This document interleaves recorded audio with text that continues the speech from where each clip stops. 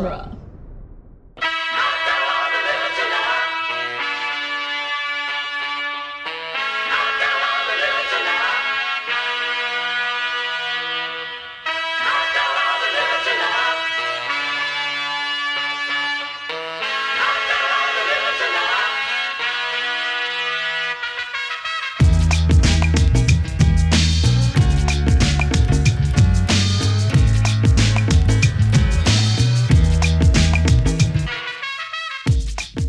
Hello and welcome to another or final edition of the Golden Mile, the Road to the World's End. Mm-hmm. This time we are talking about Paul, which is not a film that inspired the World's End really in any way. No, but was the thing that Simon Pegg and Nick Frost did between Hot Fuzz and the World's End. We would be doing an episode on Scott Pilgrim if we didn't do a whole podcast about Scott Pilgrim on the Patreon. but you can listen to for as little as $1. $1 a month. Yeah. So anyway, Paul. Paul, directed by Greg Mottola. Yep. Written by Frost and Pegg. We're Scott Corelli and Nick Jimenez. Yeah. Definitely. In case this is your first episode, Sure. which would be weird, but welcome. Yeah. So like have we been getting people have been asking us to talk about this movie. Yeah. There's a demand. Yeah. Because I don't know, it occupies this weird space in the right Pegg Frost fandom. Mm-hmm.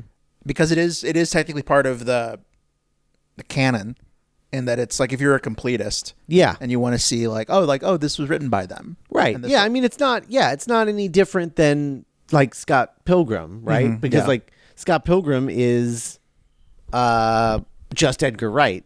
Mm-hmm. And so this is just Simon Pegg and Nick Frost. And if you're like me, and if you're like us, and are active nerds for those two, or for those all of those guys' careers and work, it's really super interesting to watch this and see what carries over, what's amplified, and what's missing. Mm-hmm. And I think you get a better sense of who Pegg and Frost are as writers. Yeah.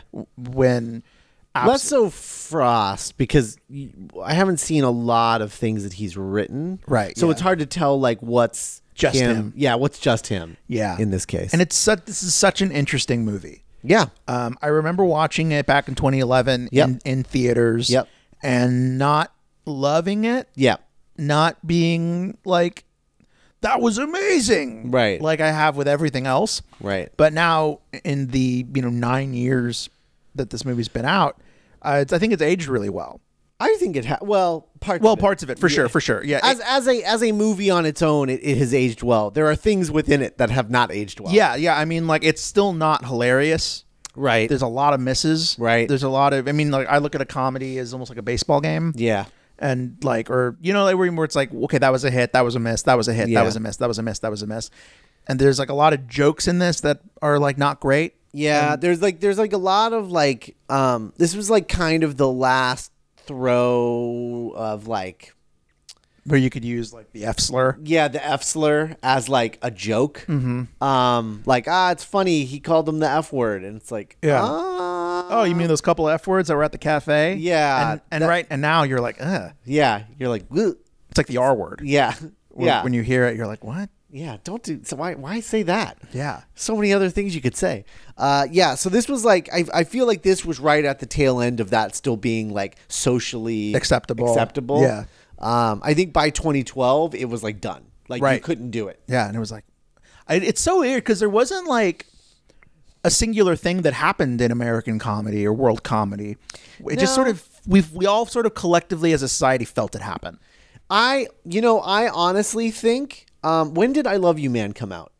I want to say 9. 9. I think that was the turning point. Hot Fuzz, and I think that movie was the turning point of just like, we don't have to make a gay joke every time two men are affectionate towards one another. Right. We can just deal with it earnestly. And in a way, that's almost funnier. Yeah, yeah. Because it's so unexpected. Because I Love You Man, the tagline was, are you man enough to say it? Right. It was about, like, it's okay. Yeah. It's a comedy about male platonic love. Yeah. And that's one of my favorite movies. Yeah. I Love You, Man. Yeah. And it's one of my favorite Jason Segel performances. Slapping the bass. Slapping the bass. Hey there, money pussy. How would you like to hop on a ride in me jetpack? I think about that movie a lot, actually. I like it because it's like barely about anything. Yeah, it's because it's a hangout movie. Yeah, it's definitely a hangout movie. And this, I got minorly obsessed. I mean, I was when this movie came out, I was in that mode of anytime Peg or Frost were on a podcast, I would listen to it. Oh yeah. And they were on an episode of Creative Screenwriting Magazine hosted by Jeff Goldsmith, telling you to stay out of trouble till next week.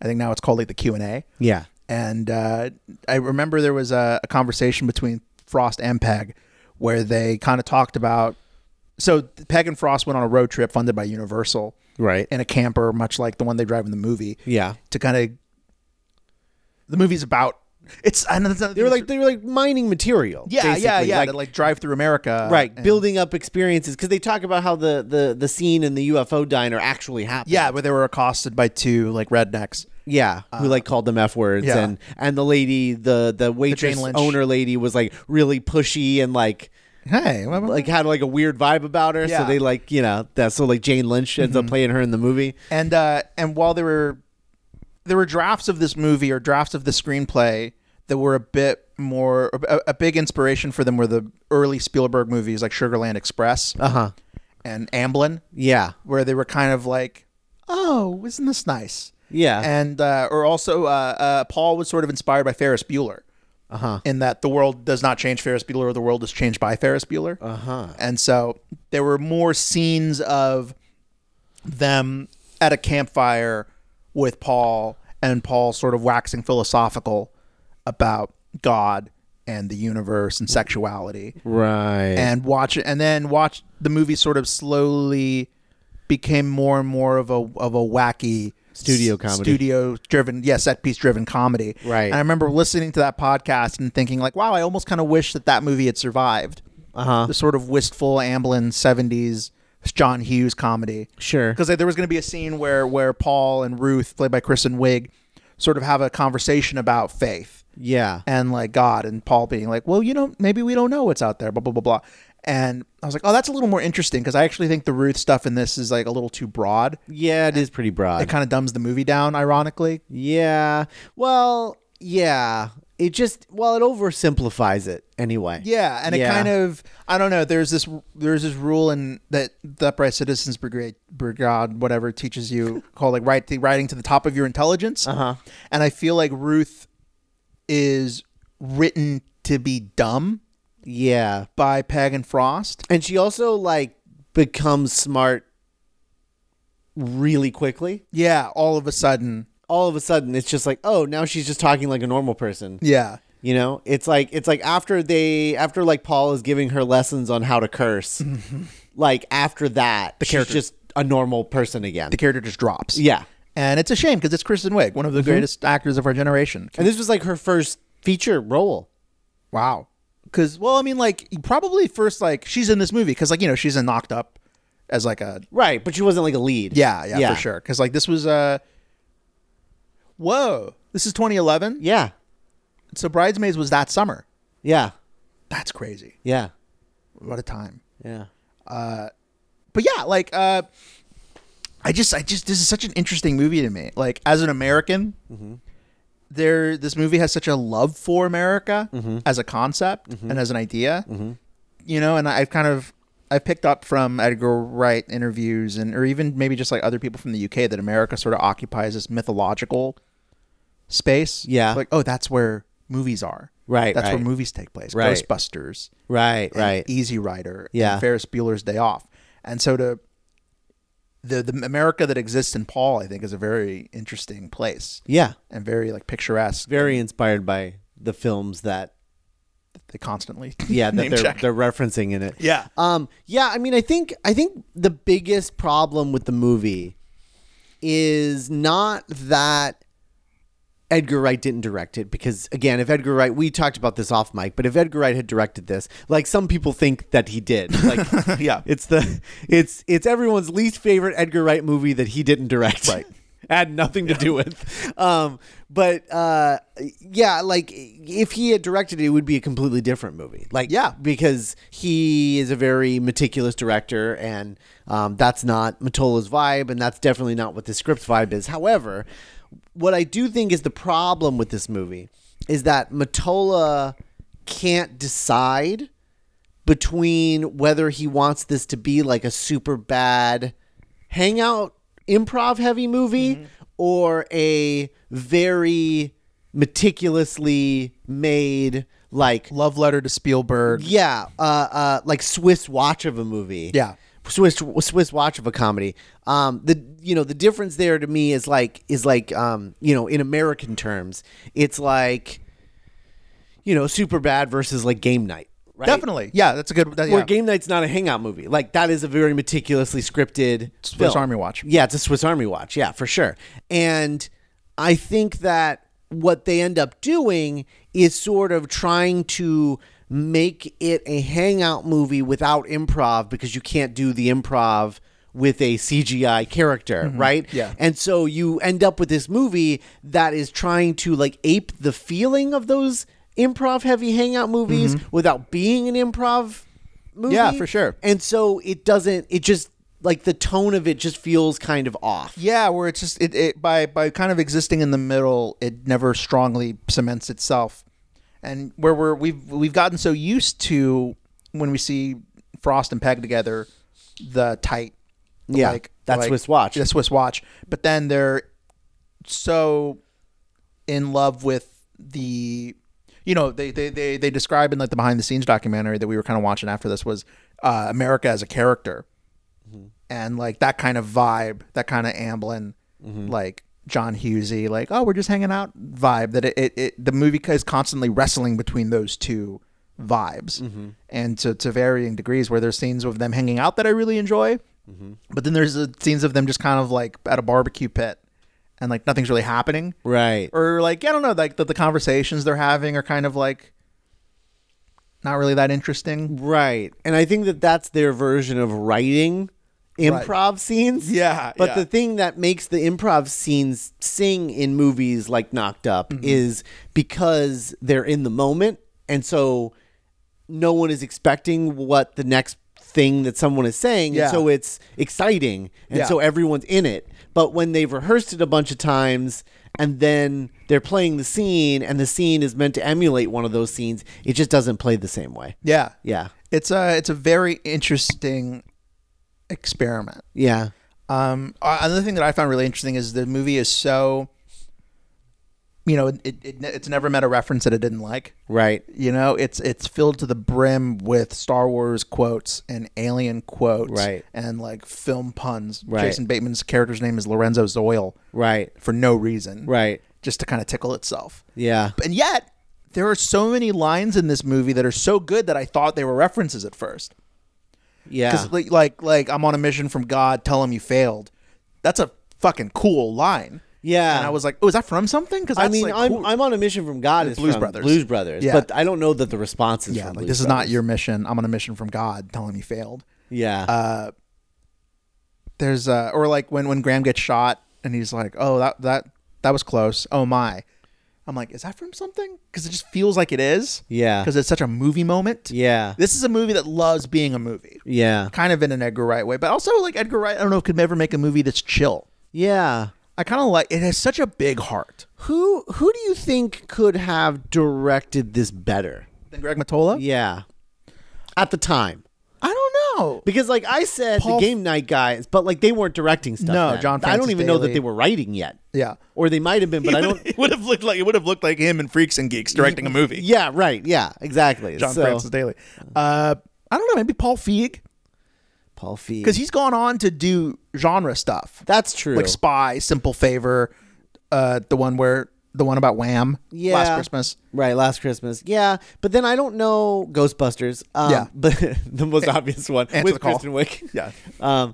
Yeah, I mean, I think you're not wrong about that, but I think he would have wanted to have his hand in the script.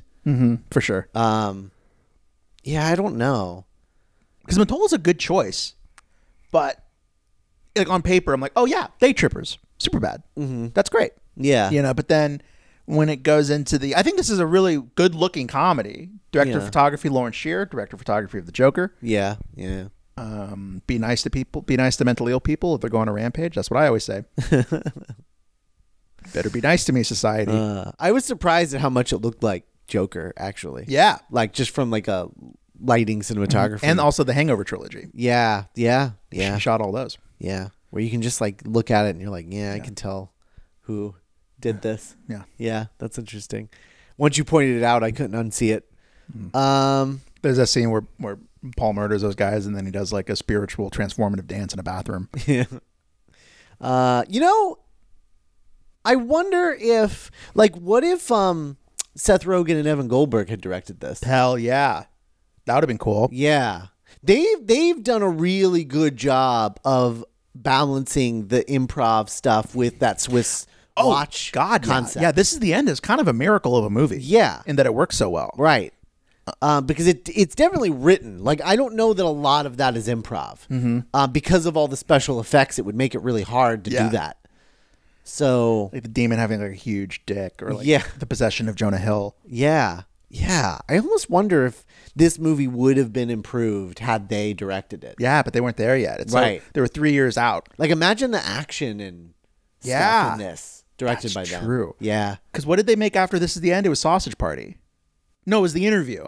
The Interview. I'm a fan of The Interview. Yeah, and then they did the Preacher pilot, which is really good. And I think they did the Black Monday. Is that Black Tuesday? Yeah, I never watched it, but I think it is called Black Monday. Yeah, Black Monday. That's a good show. I like, surprisingly so. Yeah. For something that no one is talking about, it's like a pretty good show. Well, we're in the era of peak TV. Yeah, it's true. There's too much. You can't watch everything. I've been told Sex Education's really good. Probably never gonna watch it. Nope, never gonna watch it. Daybreak, never gonna watch it. Yeah. Lovesick, never gonna watch it. Yeah. I'm sorry. Yeah, it's just not gonna happen. Yeah. I don't know. I offended like 4 groups of people. Sorry, everybody. 4 different fandoms. It's just not gonna happen. Who was like a Spielbergian type director at the time? Man, I don't know. The first thing that popped in my head was J.J. Abrams. Oh my God. Actually. Yeah. And he has the relationship with Simon Pegg. Definitely. Wow. That would have been really cool. It would have been nice to see him direct this. Yeah. Because it wouldn't have been, because then the comedy would have all come out of just character moments, because that's his whole deal. Yeah. Star Trek is some hilarious moments. Actually. I'm like really into that. The idea that he would have directed this between Star Trek and Star Trek Into Darkness instead of Super 8. Yeah. Because Super 8 is also like, reverential towards early Spielberg. Yeah. He would have had so much fun with like the 5 tones and the Devil's Canyon. Yeah. Matt Reeves would have been interesting. Matt Reeves would have been really cool. Early Matt Reeves. Yeah, Drew Goddard. Oh, Drew Goddard. Yeah. Man. Because we know he's great at comedy. He directed The Good Place pilot. That's true. Well, I mean, he directed Cabin in the Woods. There's enough comedy in that. Yeah. Actually, yeah, Drew Goddard might be like the best choice. That might be the one. Yeah, that's really interesting. Man. Spielberg makes a vocal cameo in this movie. He does. Yeah. And there's like layers. It reminds me of like a Tiny Toons gag. It really is. Yeah, that's true. How he would just like show up. Spielberg would just be like in a pitch meeting with the Animaniacs. Yeah. And then there was like a like layers of reference, because like in that scene, Spielberg is like pitching ET ideas to Paul. Yeah. And he's like, what if it was kind of like a messianic thing where he heals someone? And apparently that wasn't what he was going for. He didn't think about it, but then critics of the movie were like, oh, it's messianic. He's Jesus. And he was like, that'd be funny if that was my idea in this universe. Like, oh yeah, it could be like Jesus. That's funny. Oh, and he's in the Raiders arc. He's in Area 51. Oh, right. Yeah, he's in the Top Men. Yeah, he's in the warehouse. From Kingdom of the Crystal Skull. I mean, I really like this movie overall. There are little bits here and there that don't quite work. There's a lot going on. Like, there's a lot of people going after them. Yeah. Like, because you've got John Carroll Lynch. Right. Zodiac, right? Yeah. You've got, so that's Kristen Wiig's dad in the movie. Even though I don't think they're that far apart in age in real life. Yeah. she's not that much younger than him, I don't think. It's like 45, 34. Yeah, yeah, it's something like that. Yeah. So yeah, the Zodiac Killer, and then you've got Lorenzo Zoil. Lorenzo Zoil, Jason Bateman. Yeah. You've got Bill Hader and Joe Latrulio. Yeah, and it's just like, and then you've got the two rednecks.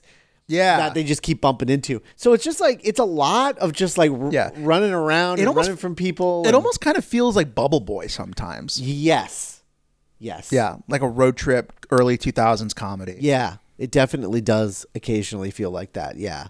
It's like, it's a little more like the humor is so broad in this that it almost, I can't tell if Pegg and Frost are just naturally more broad and zany when they don't have Edgar Wright in the room, right? Or if it's them sort of, I don't want to say aping, but them sort of emulating that American style of comedy. Well, I think that like Spaceman Balls. Yeah, I think that Spaced is extremely zany, but the thing that grounds it is that Edgar Wright weirdly doubles down on it by like making the camera work zany as well, and so it makes everything feel like otherworldly. Mm-hmm. Whereas here, it's just like people fainting. Like we were talking about, like you could literally do a drinking game of like every time someone is I'm not unconscious. I don't think I'm over exaggerating to say that like 7 people faint. Yeah. There's a part where they run out of a comic book store and a background extra just faints. Yeah. And they don't even call attention to it. You just see this lady like... There's so many people fainting. And then not just fainting, but then there's also a bunch of people who are like knocked unconscious. Nut shots. There's a few nut shots. Yeah, quite a few nut shots. There's a scene where Joe Latrulio, good on him for making it work, but just kind of unpromptedly grabs Paul's nuts. Right. Because he thinks it's a statue, and he's just like... Spaceman balls. He wants to try to look at the Spaceman balls on the thing that he assumes is a mannequin, which I don't know why he would think that was anatomically correct, but yeah, he apparently thinks so. That's another thing that only happens in movies, where someone will see like a thing that's real and is fake, thinking that it's fake, and like, whoa, cool Spider-Man outfit. It almost looks real. Yeah. I'm like, I've never seen that happen. I've never been like, whoa, cool. Well, I mean, it can't happen in real life because Spider-Man's not real. Because Spider-Man and aliens aren't real. Well, aliens are real, Scott. Well, okay. Yeah. It's yeah, I mean, I have a fondness for Paul because I like watching Simon Pegg and Nick Frost hang out. Yeah, and it's such a lovable movie, and their relationship is so big and open. He calls him Sausage. Yeah, Sausage and Eggy. Yeah, Sausage. That's so cute. Yeah, and like they just let themselves be cute. Yeah. And they share a bed. They're very much themselves. They're very much themselves. Yeah. Yeah, they really do at their best. I think this is almost the purest example, ironically, because it might be their weakest movie together, the purest like Laurel and Hardy two comedy bumbling, like sharing a bed on a road trip together. Like, those first scenes of them just like at Comic-Con are so beautiful and dorky. Yeah. It's been lately in the year of our Lord 2020, I feel like I've grown to hate nerds again and hate geek culture. Yeah, that's fair. And it's tough to be reminded that it's rough out there, that it can be something pure and just loving. Right. And like, look, Adam Shadow Child. You know, like, we're in Area 50. And they just high five when they see like, something cool. Yeah. That they're not like, oh, but women are fucking birds. Sonic beat Birds of Prey.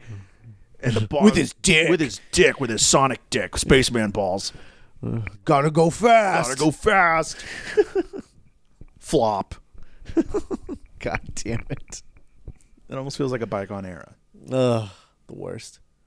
I'm sad that like it's not like this anymore. Mm-hmm. That it's not so innocent. Yeah. Yeah. Because we gave him too much power. Well, I don't think it's that. I think they're all honestly, I think they're all fake nerds. And I think they only got into it because Nolan made it popular. Sure. I literally think that's what it is. No, it's like Heat. Look. Yeah, right. It's not Batman, it's Heat. Right, exactly. It's like, oh man, I can watch this with my dick. Like, yeah. So it's like the Chinese won't extradite their own. Yeah, that sounds like something a grown-up movie says. Right. And so like they're all fake geeks. Yeah. And this is like also I don't know. Really like. Sometimes I'm not to get on a tangent, but sometimes I'll be on Twitter and I'll read like a tweet the kind I just made fun of about like, oh yeah, Sonic beat Birds of Prey or whatever, or like and I'm looking at it, I'm like, this is an 11-year-old. This is an 11-year-old boy. Yeah. And we're getting mad at him with adult anger. And I don't know, because it kind of harkens back to, like, you know, when we were in the playground growing up, and there'd be kids who were just like it wasn't enough that they owned a PS4 or PS2 and their friend owned an Xbox. The Xbox had to suck. Xbox has shit games. Yeah, honestly, I kind of wish that anyone under 18 could not get social media accounts. Yeah. And if they signed up for them, you could report them as underage. Yeah. Fair enough. Like, that's what I wish we could do that. Where it's like, we don't even have to respond them. Just report them as underage and they get booted off. Because then I also get because then when like adult film blogger people start shitting on this child that said a shitty, dumb thing, but is clearly is a kid. Right. I'm like, well, now this kid's getting like adult hatred thrown at them, and that's not cool either. Right. I hate all of it. Which is just making them then double down on their opinions and not grow as people. Yeah. Because they're being bullied. Yeah. You know? So it's like, they're bullying, but they have an excuse because they're a child. Like when, I don't want to, you know, like when some blue checkmark person quote tweets a kid with a shitty take on something, and then that kid has like 1,800 replies calling him like an idiot and a mistake. Yeah. I hate Kill all yourself. of it. Whatever. Yeah. Yeah. All of that shit. Yeah. All of that's bad. But in any event. And Paul sort of is like the antithesis of that. Right. Where it's very just nice. This big-hearted geeks are fun. I mean, it includes like things that are like a little funky, like all the slave Leias and stuff like that. But it's like, it's in 3 boobs. Awesome. Yeah. Right. 3 boobs is awesome. But that is sort of like in what I would view as like a mostly harmless way. Yeah. Where it's like, it's not being like possessive, creepy. Yeah. All these slave Leias better have sex with me or I'm going to dox them. Right. Where it's just like, they're just kind of happy to be taking pictures with a bunch of hot girls. You're like, yeah, hot girls. Yeah. And it's like, okay. I mean, it's like, it's kind of harmless. Yeah. I mean, it has now evolved into gross stuff, but like back then it was like mostly harmless. And like, I don't miss the slave Leia fetishization. Fetishization. Yeah, I don't miss that at all. I've always been uncomfortable with it, but like it's also just so like Gen X-y and it already feels like a bygone era. Yeah, where like when I think of the slave Leia thing, I do think of like Ross from Friends, right? Or like, oh my god, remember when Kristen Bell had to be slave Leia in Fanboys? Right? Remember Fanboys? Yeah. Remember when it was like, we have to release it? When did that happen? Was it before this? I think it was before this. Because remember they shot it and then it was in a vault for like 5 years. Oh yeah. And then Harry Knowles was like, it has to see the light of day. We have to go see Fanboys. Everybody I miss Harry. That's right. Because that rapist kept it in a vault for a while. Yeah. Because he refused to let their edit go free. You cut the Fanboy picture. Oh, man, you got to take out the cancer storyline. And then he hopped on his walker that he's always used. Yeah, always. That's definitely not for show. Oh, what a shithead. Yeah. Anyway. But yeah, like I think this is a fun movie. Yeah. It's not great, but then sometimes I don't know, like in a weird way, I feel like Edgar Wright would have, I don't know if it's in his blood to make a mediocre movie. Right. A movie that is just passable and fun and a fun watch. Right. And I think this is what I think that's what Paul is meant to be. Right. It's, you know. I mean, that's literally our uphill battle in this next season. Yeah. Because World's End is the movie that everyone thinks is his mediocre one. Right. And we're like, no, it's actually a masterpiece. Yeah. Sit down and listen. I guess I just don't get how you can watch World's End and think that it's mediocre. Right. I can totally get being like, not my cup of tea. Sure. Not my favorite. But it's like looking at like a Renaissance painting and being like, man, it's okay. Like, I'm sure this didn't take years of work and structure and planning and going back to. You know, if I really put my mind to it, I could have made something like that. Yeah, exactly. Right. I just thought of like the Jackie Chan fight bar scene where like camera doesn't cut. Yeah. Like, yeah, sure. Easy. They didn't even move the camera. Like it's, you know, it's not. There's not even any edits. Yeah. You just shoot it, right? You just point the camera at the things that are happening. Oh, God, no big deal. So closing thoughts as because nothing left but the journey itself. Well, I'll say this. I do really love the fact that these three guys sort of like went their separate ways for one round. Definitely. So that when they come back, I think it prepares us for what The World's End is about. Unfortunately, I think that it came out at a time where nostalgia was starting to hit that tipping point. Right. And so it comes out and it's a movie that's being like, nostalgia's not great. And here's why. Mm-hmm. It can ruin your life. Mm-hmm. And I think a lot of people were not ready for that message at the time because they were like, Star Wars is coming back and, you know, like all of this stuff. It's going to be great. Yeah, it's going to, Full House is coming back. There's Transformers movies. All the things I loved when I was a kid are back and they're made just for me. Yeah. And I think that I think a lot of people wanted just more of the same. Yeah. They wanted Hot Fuzz, but with sci-fi. Yeah. Right. And they were like, yeah, you know, like, I just want to go back like no time has passed. And they were all like, but time has passed. We've all grown as artists. We've literally grown older. We want to make a movie that reflects on all of the things that we remember loving, but also the complications that come with adult life and what it feels like to not let that stuff go. Have I in my head, I compare World's End to Pinkerton a lot. Mm-hmm. In that, I think that makes sense. Like a lot of people wanted another Blue album. Right. They wanted 2.5 minute perfect pop creations. Right. And instead they got something kind of messy and sad and weird. Yeah. And I think that's what World's End is. It's a very messy, it's not messy at all, but the emotions are messy. Uh-huh. Like Gary King is not a clean protagonist the way that Graham is. No, because here's the weird thing about that movie. Gary King is simultaneously the protagonist and antagonist. Yes. Yeah. He's literally his own worst enemy. Mm-hmm. He's the world's antagonist, but he's the movie's protagonist. Mm-hmm. Like he is both being changed and affecting all change in the movie. It is a crazy main character. Yeah.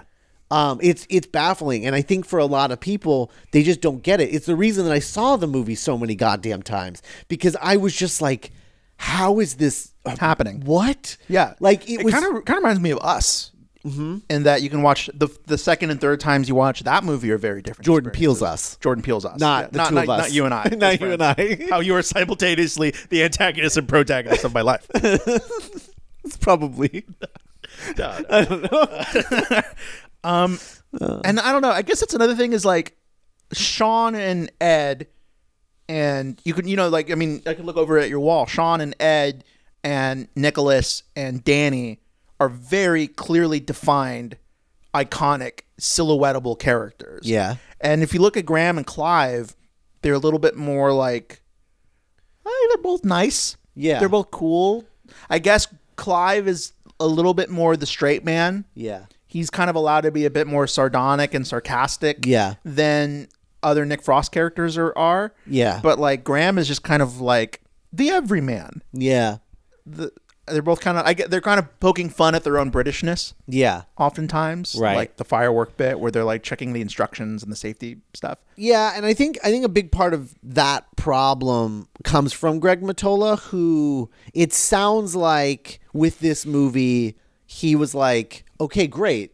You guys have your characters and all the acting stuff figured out. Mm-hmm. I'm going to focus on creating a CGI creature and doing these action scenes and shooting a movie that looks and feels different from other studio comedies right now. Yeah.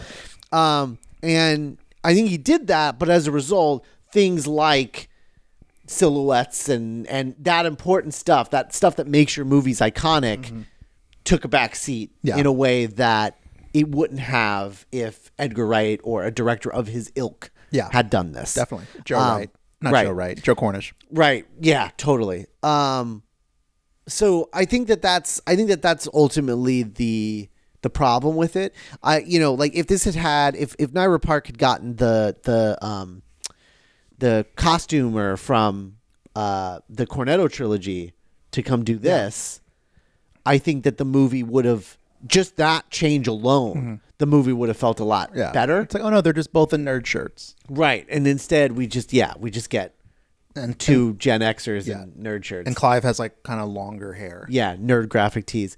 And then it's like, but like, that costume designer was busy making Scott Pilgrim. So, Right. Yeah. What are you somehow gonna do? making T-shirts and jeans iconic? Yeah. Where you're like, oh, that's Kim Pine. Yeah. That's Knives Chow. Yeah. That's Young Steven. And that's the thing, man. That's the difference. You know?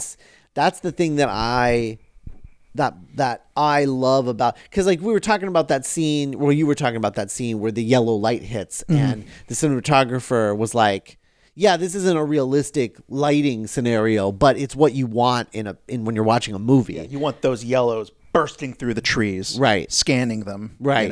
That's what is familiar to movies, because movies aren't real; they're heightened reality. Yeah. But then the movie is like dressing everyone like it's just regular reality, and that makes it feel a little bland. It makes the characters feel a little bland. Because the thing is, I hear this all the time with actors, is like they'll put on the costume and then they'll be like, oh, I'm this character now. Like I feel like this character. I know who this person is. And here I feel like they got dressed and they were just like, I mean, I guess they're like this. I don't know. You know who slips into their characters like a glove are, and I think might be the best performances in this movie, are like Jason Bateman and Bill Hader. Yes. Where like easily. I think now it's a little easier to buy those two in 2020, but if you go back to 2011, Jason Bateman like very effectively plays like a badass, intimidating Men in Black villain. Yeah. Not Men in Black villain, but like a G-Man villain. Yeah, G-Man. And Bill Hader's arc of like bumbling buffoon to like sadistic hunting, like killing machine. Yeah. In the last like 5 minutes of this movie. Yeah, you were like, oh, there's Barry. Yeah. Yeah. And there's some really cool shots in this movie of like action shots. Yeah, for sure. Like that moment, the turn where you learn that Bateman's a good guy and he takes out the SWAT team. You're like, oh, this is cool. Yeah, it is good. Yeah, it's I think it's an underrated movie because it's so dismissed by most people. So I think it is underrated, but I also recognize that it's like a solid like C+ B- movie. Yeah. Really good David Arnold score. Yeah, but like sometimes like a C+ B- movie's not That's it's what you like want. it's like comfort food. Yeah. So I think it's a fun watch. Honestly, it's better than you probably remember it being. And a really good Seth Rogen performance. It is a really good Seth Rogen performance. That is true. That is very true. Paul's a cool character. He is, and I like how he sort of you forget that he's a CG creation, really. You do, because he is so human. Yeah, and he has so many like little moments. Honestly, the fact that this is 2011 and that it holds up is surprising. That's really true. There's almost no moments watching this movie where I was like, "Oh, that hasn't aged really well." No, it didn't even. It never. I've never felt disconnected at all, ever. Yeah. I didn't really even think about it being a CGI character until we were just talking about it just now. Yeah. And like, I know it is. I even made reference to it early in the podcast. I intellectually know, but I didn't really fully think through the fact that like, oh yeah, that is made in computers, and it never once took me out of it. Yeah, just little moments where he's like smoking with them, or like rummaging through the fridge, and he's like bagels and cream cheese, kind of like to himself. Yeah.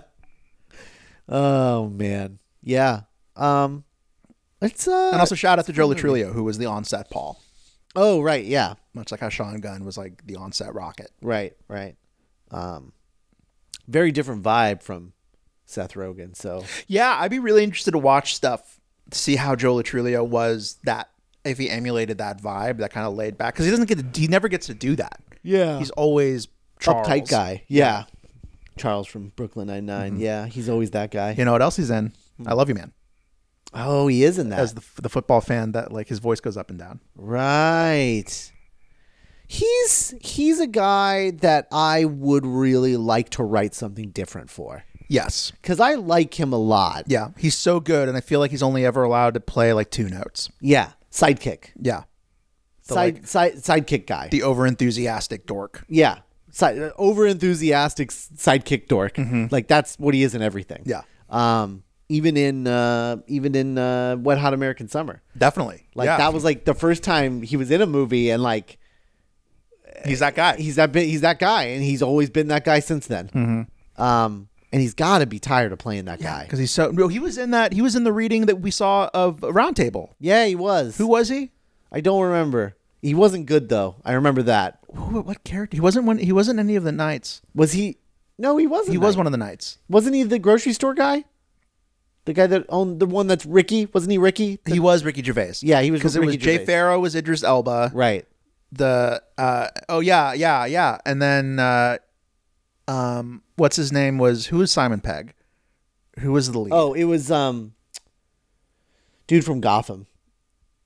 And the bald guy, Gotham and Barry. Oh, NoHo Hank. NoHo Hank. Yeah, and he was really good. Yeah. He was like really good to a point where you're just like, man, you need to be in one of these. People are doing you dirty. Yeah, you got that alopecia, and people are doing you dirty. Like, oh, he's a big character. Like, no, he could be a romantic lead. He could be the dude. Yeah, but we only let like one kind of person be the dude. You're right, man. Yeah, that's another reason that really motivates me as a writer. Is I have such a love for actors. Yeah, and I know I feel frustrated as an actor when I'm only allowed to play 2 notes. Right, and I'm like, I could do so much more. And you're like, people have died like never getting to like, when I think about like actors of color from like the 20th century, that could have done anything, and we're only allowed to be like, here we are, get out of my cab. Right. Yeah, I saw a tweet the other day, and somebody was like, at some point, like they're like, all I want for my acting career is to one day play the asshole who, after the boss gives some orders, they respond with, "Yeah, you heard him. Get to work, everybody." Yeah. I was like, "Oh man, that is a character, isn't it?" In like so many things. I was watching Hitch the other day. Yeah. And there's a part where Michael Rappaport gets to say one of my favorite you only ever hear in a movie. You know what your problem is, Hitch? You don't do this. And I'm like, I wonder if I'll ever get, you know what your problem is, main character? You work too much. You don't let people in. Shoots a basketball. Oh man, that's a fairly good Michael Rappaport, honestly. Ma! It's that fucking cat again. Fucking cat, Ma, look at it. Oh God, why does it look like that? There's also a part in Birds of Prey where Cassandra Cain says, air quotes. you might want to come take a look at this, or I think you should take a look at this. And I'm like, yeah, you only ever hear that in movies. Yeah, that's true. Yeah, there are some very, very movie lines. There's some like real forced exposition in this movie, like at the beginning when they get the pizza delivery, the room service. Yeah. And then he's like, "Oh, you going on a road trip?" Because he sees their map and he's like, "Yeah, we're going, we're doing the alien route." And he's like, "What?" He's like, "Oh, we're going here and we're doing this and this and this." Yeah. Tell me more. Yeah. And he's like, "I don't know anything about that." And he was like, "Wow." Keep going. I thought the exposition, maybe I'm writing something right now, so I'm very mindful of like, oh, that was good exposition. Yeah. That was good. Where Paul is very quickly being like, I was captured or I was abducted, and then I zapped my escort and I took this car and I drove. And I'm like, oh, cool. That was like 4 sentences and I don't feel overwhelmed. Yeah. I feel like I got a picture in my head of how that happened and I buy it. Right. It was enough. Mm-hmm. Yeah. You didn't need like a flashback of it happening, right? Like a visual, because sometimes you're like, well, it has to be visual. You can't just have exposition and dialogue, and like, oh, you can sometimes. Yeah. So that is Paul. Yeah. And now we're about to transition into our final season of the show. Mm-hmm. With I assume the occasional like I'm sure we'll end up doing a review of. Last Night in Soho when it comes out, and we'll probably drop like a Baby Driver review at some point too, sure. Just for completionist's sake. Mm-hmm. But in general, I mean this is it. Last call. Yeah. Oh, and if a Fistful of Dollars or a Fistful of Fingers ever comes out, which they keep threatening that a Blu-ray's coming out this year. Yeah. But I think they were saying that all last year too, right? And it never happened. So hopefully Fistful of Fingers happens. But yeah, so this is probably going to be our last minute podcast. Yeah. I don't I don't think there's anything else. There's only one other series that I would want to do a movies by minute podcast of, and I would really like to, but also the idea of doing another even one more season of a movies by minute is like exhausting. Yeah, just the idea of it is exhausting because there's so much work that they still put into it. Are they still kicking? Is that still a thing that's happening? Oh yeah. Okay. Yeah, to a point where like I don't really interact with that group anymore because it's just like I don't know. It's there's a lot. There's just so much. Yeah. Is there a Scream in it? No, that's the other series. Yeah. That's the other series. That would be the other one that I have thought, because we were waffling between Scream and Cornetto. Yeah. But we thought that Cornetto fit our two best friend goofball vibe. Yeah, for sure. From Back to the Future. I mean, what would Kevin's cover art be for Scream in it? You know, exactly. It's wouldn't be as good. Yeah, like you're Stu and I'm Randy, right? Yeah, like that's not fun. We're both Ghostface. Yeah, like what? You're Gale and I'm like the cameraman. Well, then we're just recreating the first Back to the Future art because you're holding the camcorder. Yeah, except you'd have a backward baseball cap. Yeah. I mean, I assume that we would just be like two like victims, and there'd be like Ghostface behind us or something. Yeah. But I don't know. But I love the Scream movies, but I don't. I think we'll end up just doing like commentary for that series, on the Patreon at some point, and that'll be enough. Yeah, I don't know what I want to do after we end World's End. I know I don't want to stop being a podcaster. Sure. I just don't know what that looks like yet. Well, we've got Doctor's Companion until the end of time. Yeah, until all three of us are dead. Yeah, until the world burns or all three of us are dead, whichever comes first. But in the meantime, the World's End. So we'll be starting up the World's End in about a month. Yeah, from the time you're hearing this.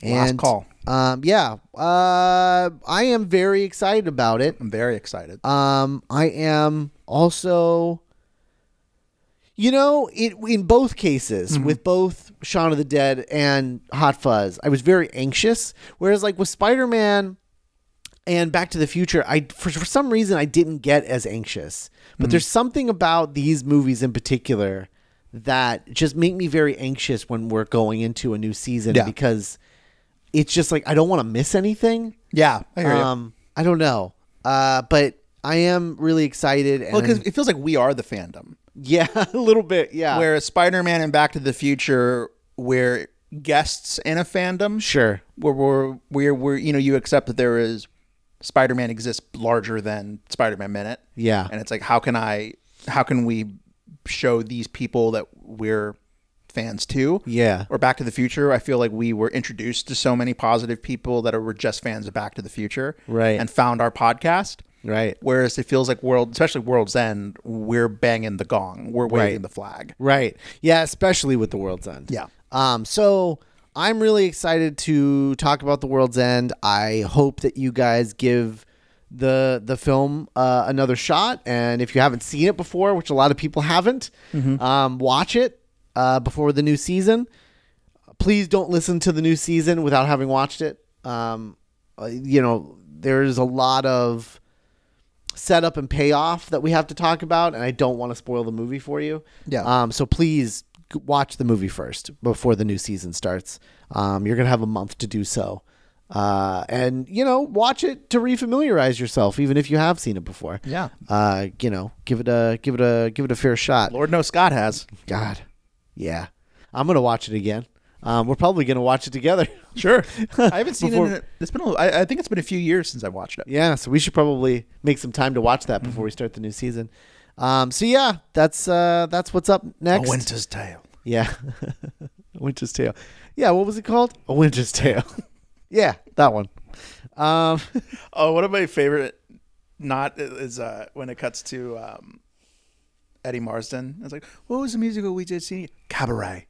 Cabaret. Just so full of warmth. Yeah. He loved it. Oh, Eddie Marsden. That was my first experience with Eddie Marsden, So, oh, wow. So, I was unfamiliar that he's, normally, a tough guy. Yeah, like a hood, like a Yeah, creeper. this is like really against type. Yeah. And I didn't know that. He's so cuddly in this. He's so good in it. Oh man. All right. Anyway, well, I could talk about The World's End for about roughly 115 episodes. Hey-o. So, Thank you for joining us on this this retrospective, this road to the world's end. Yeah. We hope it turned you on to some. I saw a lot of cool movies I hadn't seen before. yeah, me too. Same. So, all right, we will be back in about a month with minute 1 of The World's End. Bye. Bye. Bye. Bye. Bye.